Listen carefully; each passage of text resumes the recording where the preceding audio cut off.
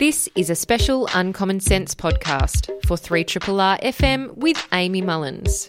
The interview you're about to hear is with historian Timothy C. Winegard. Timothy is a professor of history and political science at Colorado Mesa University in Colorado, America. He joined me via Skype to talk about his new book, The Mosquito, A Human History of Our Deadliest Predator. I'm very excited now to speak with my next guest, Timothy C. Winegard. He is a professor of history and political science at Colorado Mesa University in Colorado, America. And Timothy has written a book called The Mosquito, A Human History of Our Deadliest Predator, and it is out through Text Publishing in Australia. It's quite a hefty tome. There's about... let me see here, 442 pages of the kind of main text. So there's a huge amount of research that has gone into this book, and it's really a very fascinating book because it's combining essentially science and history and giving us a bit more of an accurate and coherent and cohesive picture of some of the most important events in human history and how the mosquito has really altered the course of our own history and kept our population in check, apparently, as well. So I'm really pleased to welcome via Skype Timothy C. Winegard. Hi there, Timothy. Hi, how are you? I'm good, thanks. How are you doing? I'm fantastic. Thank you for having me. It's absolutely a pleasure to have you on and to talk about this fantastic book. It's really fascinating reading. Every page, there's just so many things that I'm surprised and delighted by, and sometimes shocked, I've got to say. Let's talk a bit about the mosquito and some of the stats that you bring in at the beginning to kind of emphasize the significance of this insect and perhaps why it has been discounted for so long. I'll read a few out to get us going, but you really highlight the fact that the mosquito has killed more people than any other cause of death in human history, and that statistical extrapolation situates mosquito-inflicted deaths approaching half of all humans that have ever lived, which is an estimated 52 billion people from a total of 108 billion throughout human history, which is 200,000 years. How did you get to this point where you, as a historian, who I know you focus on a range of periods of history in your own writing and research and teaching, how did you get to this point where you realised the mosquito was such an important player of history and yet has really been neglected?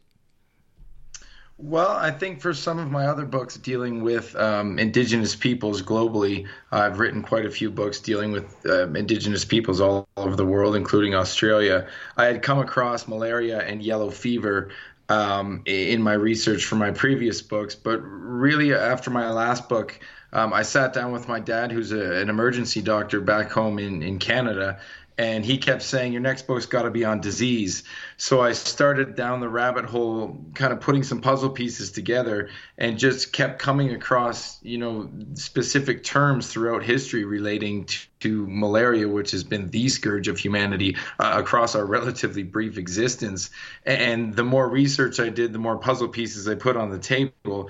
And this very clear picture started to emerge of just how much this tiny little animal has impacted and shaped and steered the course of human history since day one, and even our hominid ancestral evolution in Africa and as far back as the dinosaurs. So it was just astounding once I went further down the rabbit hole in some of these statistics, obviously, that come from various sources, and they are estimates, but and I was just shocked. And so I had a wonderful time digging into all the research over 2.5, 3 years, and then writing for another 1.5, 2 years. So it was quite the journey and quite the wild ride. And I was surprised, just as you said in the introduction, with some of the things I found in my research about this pesky little bug sticking her nose literally everywhere in human history. And we'll get to some of those examples in a moment. I was surprised that at the beginning of the book, you highlight that there are actually a few places in the world where mosquitoes do not exist, or they don't live there, and some of them are probably the coldest, like Antarctica and Iceland, but there are also a handful of French Polynesian micro islands that apparently do not have the pleasure of mosquito habitation.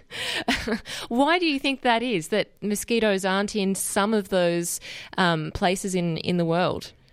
Well, I think that the first point is that only females bite, and they need the blood of humans in a zoological Noah's Ark of other animals. They bite every animal going to simply grow and mature their eggs. So if there isn't the animals to eat there, whether it's birds, because birds are a big one for mosquitoes, or other mammals, reptiles, they simply can't survive to procreate. So Iceland is a unique ecosystem, so that's part of it. And Antarctica obviously is just too cold and barren of most animals. And some of these really, really tiny islands in the Pacific, it's the same reason. There's just nothing to feed on, so they can't get blood to grow and mature their eggs and reproduce, which they're designed and programmed to do. And I mean, when you describe in detail exactly what a mosquito does when they suck your blood, if you were queasy, you might start to get quite anxious and sickened by what exactly they do. But it's also quite impressive and very sophisticated in terms of their biology and how they've evolved to actually suck out a human's blood and then deposit or get rid of the kind of water element of the blood, so they're only getting the concentrated kind of material that they need in order to breed. Could you share with us like the process of a mosquito, finding a human, becoming what attracts them to that human, which I also found fascinating, and what they do? So there's a lot of mythology out there of why mosquitoes prefer some people over others. And unfortunately, about 85% of what makes a person alluring or less alluring to mosquitoes is hardwired in their genetic circuit board. So you're kind of out of luck if you drew the short straw genetically. The big one is blood type. Blood type O is the vintage of choice over A or B or their blend. How much carbon dioxide somebody naturally respires. Carbon dioxide is a mosquito magnet, and they can smell carbon dioxide from over 200 feet away. How much lactic acid and other chemicals people have in and on their skin. So it's a whole slew of things that are essentially genetic traits. There's no truth to they prefer blondes and redheads over people with darker hair, that they prefer women over men, that the more leathery or darker your skin is, the safer you are. Those are all myths, as well as this whole vitamin B12. I've been reading about that. If you take vitamin B supplements, it wards off mosquitoes. That's been debunked medically in numerous studies. And while we don't know the reason for this one, and some of your listeners may get upset, they do prefer beer drinkers, and we don't know why. And applied fragrances attract mosquitoes. They hunt by both sight and smell specifically that carbon dioxide, and then also wearing bright colors attracts mosquitoes. So there's a slew of things, but at the end of the day, most of it is genetic, specifically that blood type O.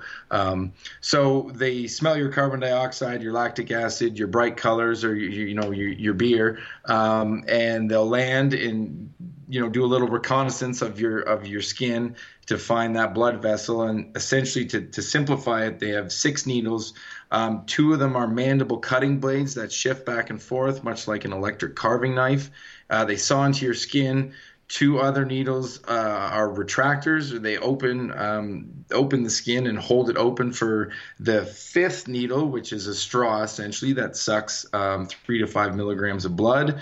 All the while the 6th needle goes in, which pumps in saliva, which contains an anticoagulant and a little bit of an analgesic, so you don't feel her biting, and to prevent the blood from clotting at that puncture site. And this is the tube, that 6th tube, that saliva tube, that also delivers the pathogens into humans and a ton of other animals.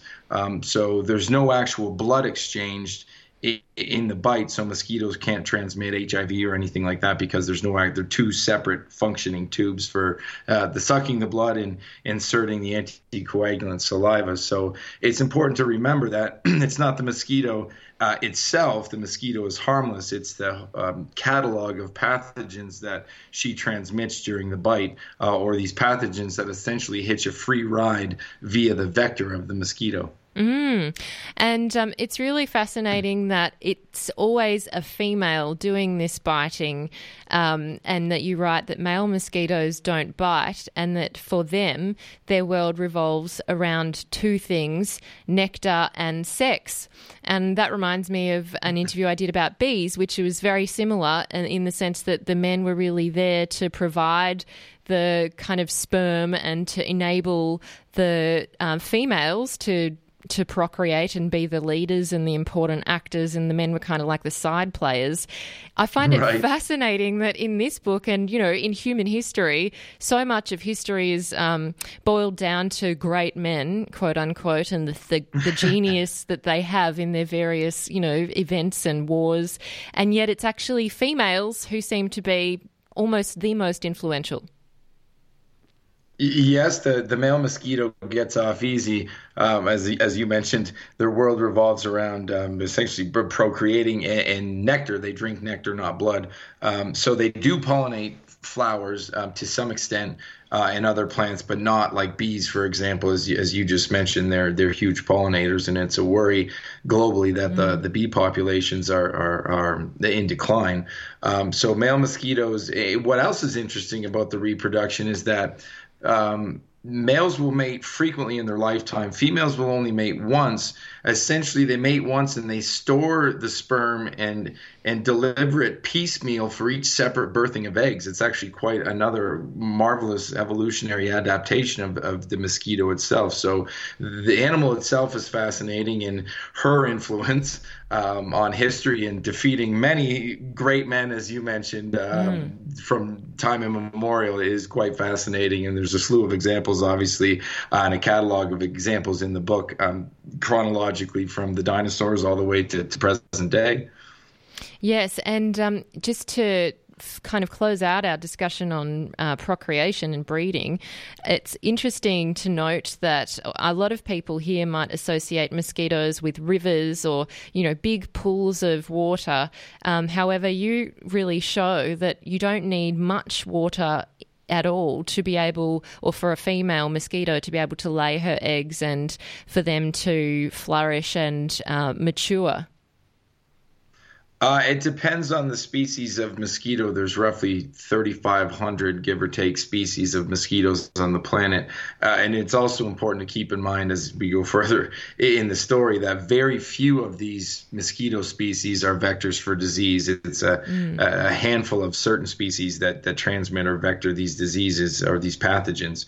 But no, some mosquitoes prefer salt water, some fresh water, some brackish water, some don't care at all. And they definitely don't need much. It can be a tiny little pool in a backyard toy, a Tonka truck, or a used tire, or a crushed beer can. They certainly don't need a lot. And as I said, the females are just programmed to procreate and carry on their species, and they are seemingly very good at it. And in terms of evolution, that's something that you focus on and how different species have evolved. One of the examples that you give is the Blitz air raids in London in 1940 and 41, where Germans bombed London, and there were a population of Culex mosquitoes who were confined to the air raid tunnel shelters in the underground tube, which I'm sure many people who visited are familiar with. What was the significance of that kind of adaptation that this kind of breed or population of mosquitoes undertook? Well, they were trapped, so they came down into the tube and the air raid shelters with the hardy London civilians during the Blitz and the Nazi bombing. And they learned to feed on rats and mice very quickly instead of birds and humans above ground. And within 50 years, they adapted into a completely different species than their above ground parents. And actually, they're unable to breed with each other. So it's an evolutionary marvel just how quickly this happened. And the director of the British Entomology Society joked that in another 50 years, each separate line in the tube will have its own Culex mosquito populations and new species. But it just shows how quickly they can adapt and evolve to survive, which is one of the reasons we've had such a hard time defeating the mosquitoes, specifically the malaria-carrying Anopheles mosquitoes. They adapt so quickly to insecticides and other frontline weapons that we throw their way, and seemingly have always been able to circumvent our best methods of extermination to survive. And as I keep saying, just like any other species, including ourselves, they want to survive just as much as we do, so they adapt. And we see humans in our early evolution adapting to what must have been cataclysmic rates of malaria in Africa with genetic or hereditary genetic shields, such as sickle cell and thalassemia, Duffy anti-negativity, to circumvent malaria. So it's been a give and take battle for as long as human beings have been on this planet. Indeed, and malaria is, a very, very significant portion of this history of the mosquito. And as you write, malaria is the unsurpassed scourge of humankind, and that almost 300 million people at the moment are unlucky enough annually to contract malaria from the Anopheles mosquito. And it's kind of scary to think that although there have been some really great gains in treatment for malaria and prevention, that we're still battling with this on such a large scale. Malaria, the mosquito transmits various pathogens. So filariasis, often referred to as elephantitis, but that's not even correct. It's elephantiasis, which is a worm transmitted by the mosquito that causes the engorgement of the limbs and genitals. And 120 million people a year still contract filariasis from the filarial worm. So a canine heartworm in dogs is caused by mosquitoes. And then there's the virus class, which is the biggest one, which is yellow fever, dengue, West Nile, and some unique ones in Australia with the Ross River virus, Murray Valley encephalitis virus, the Barma Forest virus, and your own unique version of West Nile virus in Australia, the Kunjun virus. So the virus class is by far the biggest. And then malaria is in its own category. It's a protozoan parasite. It's a very unique parasite that requires both the mosquito and then another host to procreate and reproduce, essentially. So part of its reproduction takes place in the mosquito, and part of it takes place in another host that could be human or a whole swath of other animals, reptiles, amphibians, birds. All the great apes have malaria. So there's over 400 types of malaria on the planet, 5 affecting human beings.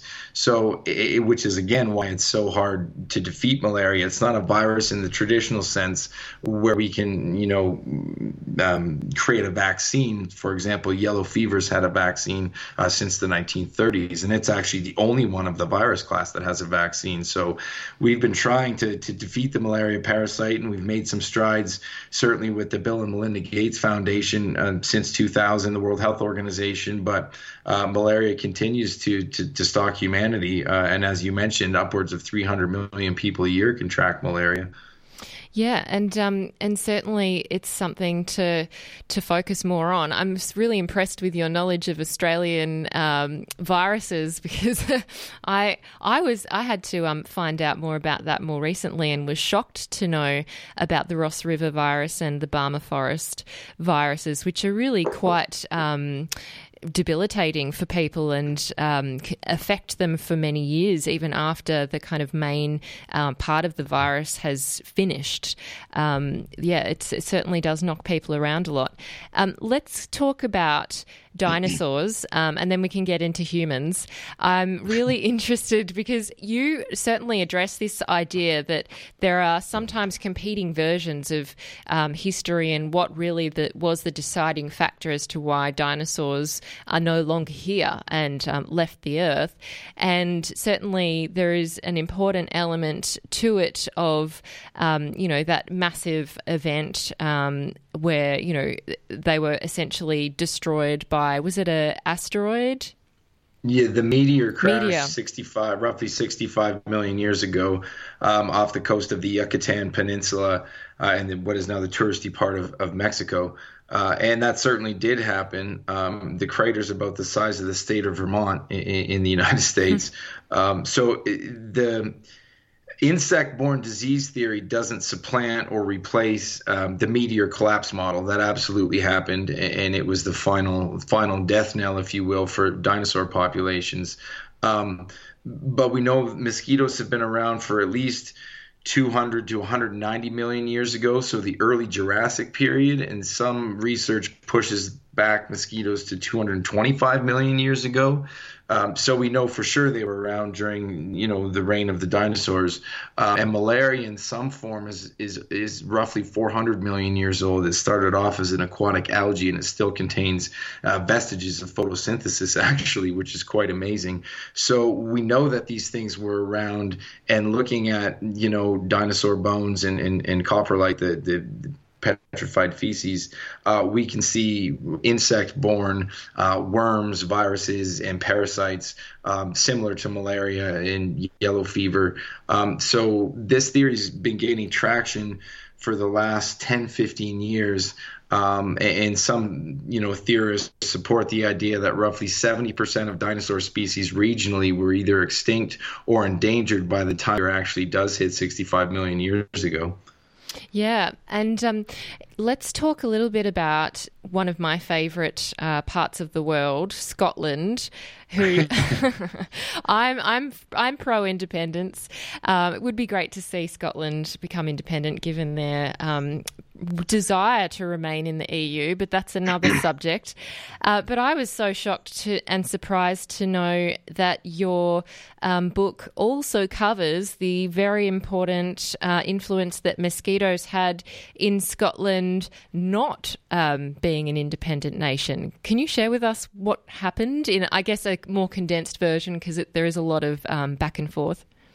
Sure. This was actually one of the more fascinating stories, and I had to find a lot of sources to corroborate this story, because I couldn't believe it, but sure enough, there was numerous sources that I cobbled together. Long story short, in the late 1600s, Scotland was an independent country, and it being badgered by her more wealthy English neighbor to the south for unification, and Scotland obviously refused. But the problem is that Scotland couldn't take part in the England colonial or mercantilist trade with English colonies. So Scotland was coming out of a huge recession. There had been failed oat and barley harvests, so they were in a famine, and Scotland was in a pretty dire situation. So the idea was that Scotland could get wealthy, erecting colonies of their own in the Americas. So roughly, 25 to 50% of all Scottish capital available in an already cash-strapped and, starving, famined, and recession-stricken country was dumped into a scheme called the Darien Scheme, and they aimed to set up a colony in Panama. So they sent over boatloads of Scottish settlers with their Bibles and their woolen blankets and woolen sweaters and socks and a printing press to record all the transactions they were going to have, being at the center of trade between, the isthmus there. And the colony was absolutely shredded by malaria and yellow fever, and it floundered and it failed. And with it, all of Scottish capital that was pumped into this colonial venture sank in Panama, or was bitten by mosquitoes of Panama. It left Scotland in absolute dire bankruptcy. So England agreed to pay off the Scottish debt if Scotland would surrender its sovereignty and sign the 1707 Acts of Union, which they did. So Scotland surrendered its sovereignty due to malarious and yellow fever-ridden mosquitoes in the wilds of Panama. And this story just was shocking.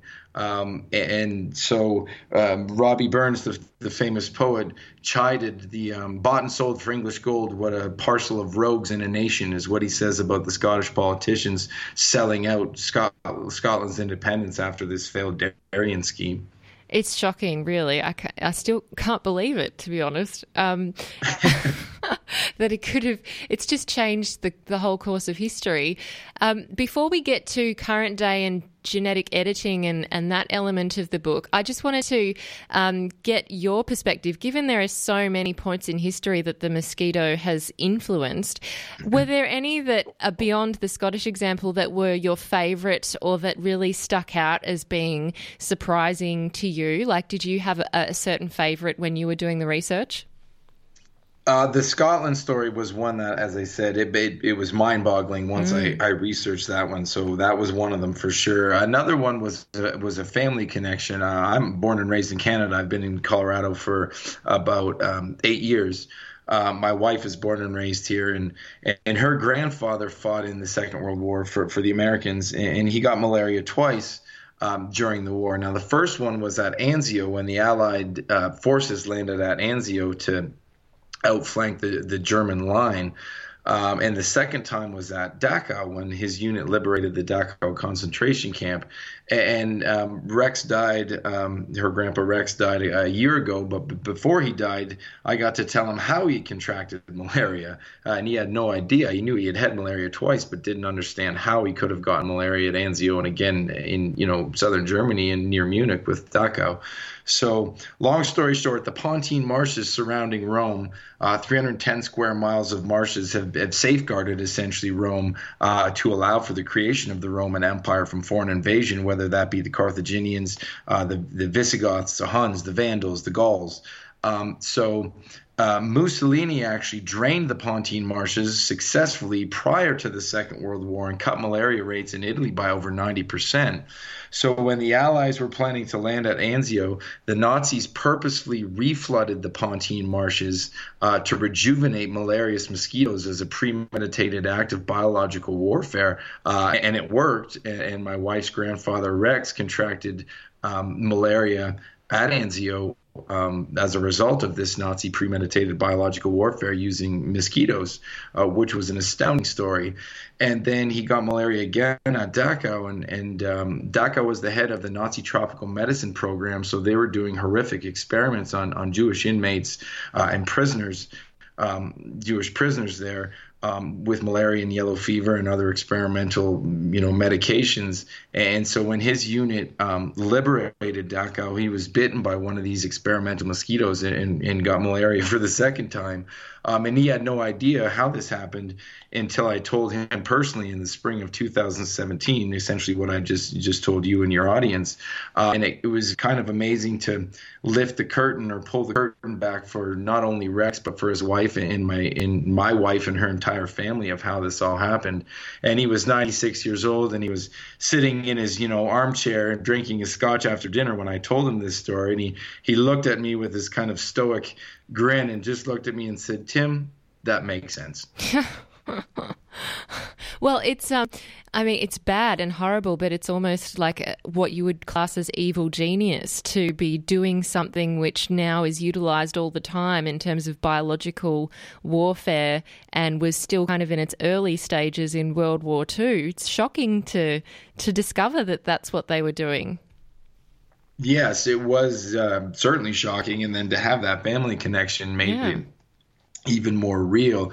And certainly in the book, using Rex's narrative for the Second World War helps kind of put a personal face to that story and the story of the horrific experiments at Dachau on the Jewish prisoners. So that was something that I found fascinating. And again, being able to kind of share with Rex and his whole family how this all happened, and he died about a year later at 97. So that was interesting, and certainly I think a little bit rewarding for himself and his larger family as well. Yeah, indeed, because you would often think, well, perhaps I'm just really unlucky if you weren't aware of what the cause might have been to have hit twice.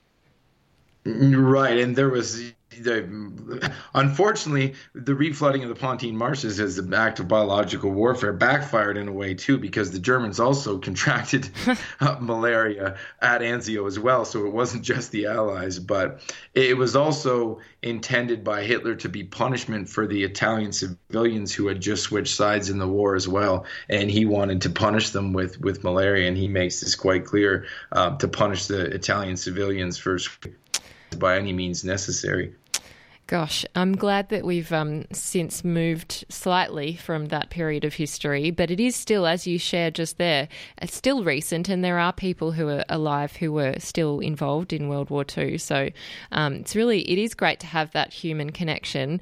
Let's talk about current day and genome editing and sequencing. This is only a fairly recent event that we were able to sequence the human genome and other plant genomes. And I was really fascinated about this idea and did a little bit of research after to see what the scientific community was saying about it.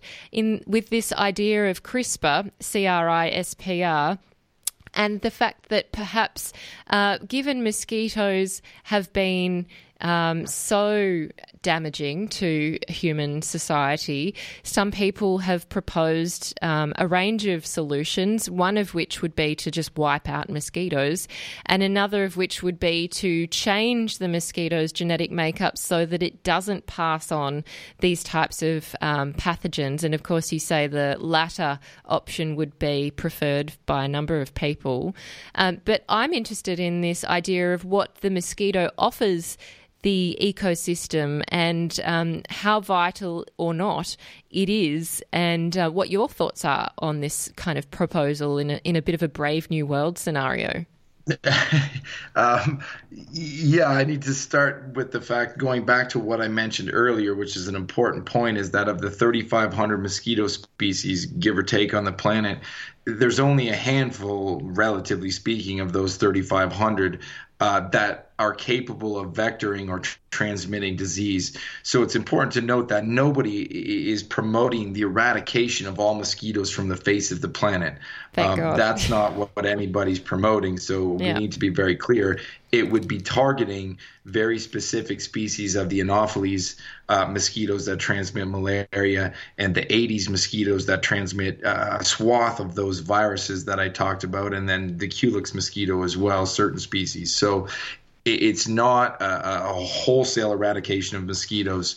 Mosquitoes, I mean, we don't know 100% that they serve an absolute or irreplaceable function. But as I mentioned, since the males do drink nectar and don't bite, they do pollinate plants.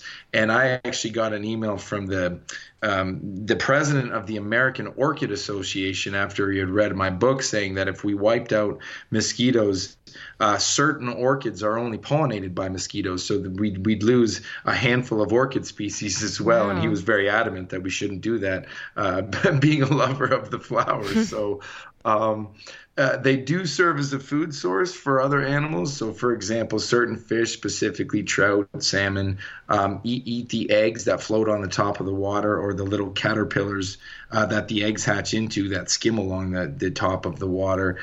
Bats eat a lot of mosquitoes.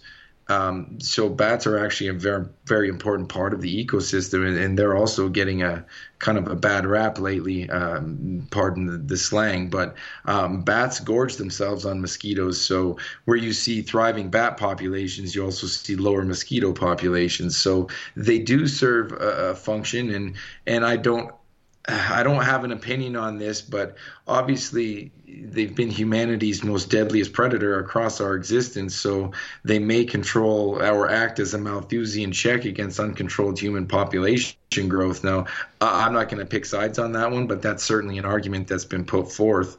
So with the CRISPR gene editing technology that came out in 2012 out of Berkeley with a woman named Dr. Jennifer Doudna, it's absolutely fascinating. And Jurassic Park, if you will, is real. We have the ability to intrude on natural selection and replace the DNA of any animal, humans, mosquitoes, or otherwise, with desired DNA, thereby permanently altering the genome of that creature. And it's a bit like opening Pandora's box, and it certainly, as you mentioned, a brave new world. It is scary, and it's fascinating all at the same time. As far as mosquitoes goes, there's two avenues with CRISPR, and one is to CRISPR mosquitoes in a lab, release them into the wild, only the specific species that vector disease, mind you, and thereby when they mate, their offspring would be all male and fertile or stillborn, essentially, or wiping out that mosquito species. Now, the other avenue with CRISPR is to CRISPR these specific vectoring species with something called a gene driver, a selfish gene that would be passed down their bloodlines, pardon the pun. So a hereditary gene that would make these species simply harmless by making them incapable of actually vectoring or transmitting these pathogens, thereby bringing down the pathogen itself, but not the mosquito species. Interesting. And in terms of the ideas around this, that's obviously one non-chemical way of addressing a situation. And the alternative, which many councils and governments have used, and even individuals have been using, is to use quite harmful chemicals historically to spray certain areas where the mosquitoes have laid their eggs. And you highlight the fact that these mosquitoes really mature very quickly, like almost within a week. You go from being an egg to a fully blown flying mosquito. So obviously spraying is, not that ideal, and it also has some really significant environmental and human consequences.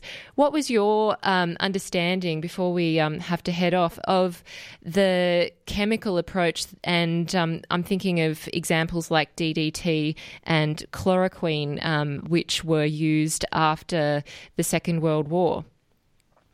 Well, I think when we look at the insecticides to spray chemicals to eradicate mosquitoes, they evolve so quickly that again, they're still here, 110 trillion of them on the planet. They evolve so quickly to become immune to these insecticides. So, for example, when DDT was commercially available to farmers as of 1946, they basically, paved paradise, to use Joni Mitchell's vernacular, with DDT. Depending on the species of mosquitoes, it took anywhere from 2 to 20 years for those mosquito species to become immune to DDT. So the banning of DDT had more to do with its failure, and that it didn't work anymore, than any political clout that Rachel Carson wrote in Silent Spring, or any large-scale political environmental movement. It just simply didn't work. And we have to be careful here too, is that using DDT for residual spraying around houses specifically to surgically target mosquitoes was not what caused the environmental degradation. It was the carpeting agricultural use by farmers that created so much harm and environmental degradation to other animals, and then eventually entering our own human food chain and causing cancers. So that's an important point. And again, with chloroquine or any other anti-malarial, the problem is that the malaria parasite adapts so quickly too. By the time we do our human trials, we've exposed the malaria parasite to these chemicals or these drugs. So by the time it's made commercially available, the parasites had a long time to shapeshift to be able to circumvent these drugs, rendering them obsolete so quickly. And we've seen this over and over and over again with all these anti-malarials, including chloroquine, which is why malaria is still so, proficient and widespread across certain parts of the planet. Timothy, I cannot thank you enough for what has been such a fascinating discussion, and I feel like I've learned so much and I can't look at the world the same way again. So I appreciate what you've done with this book, which must have taken, as you've said, a while to research and to really check into, because of the wondrous and amazing kind of stories that you've uncovered through history. So congratulations, and thank you so much for giving us your time today. Of course, my pleasure. Thank you.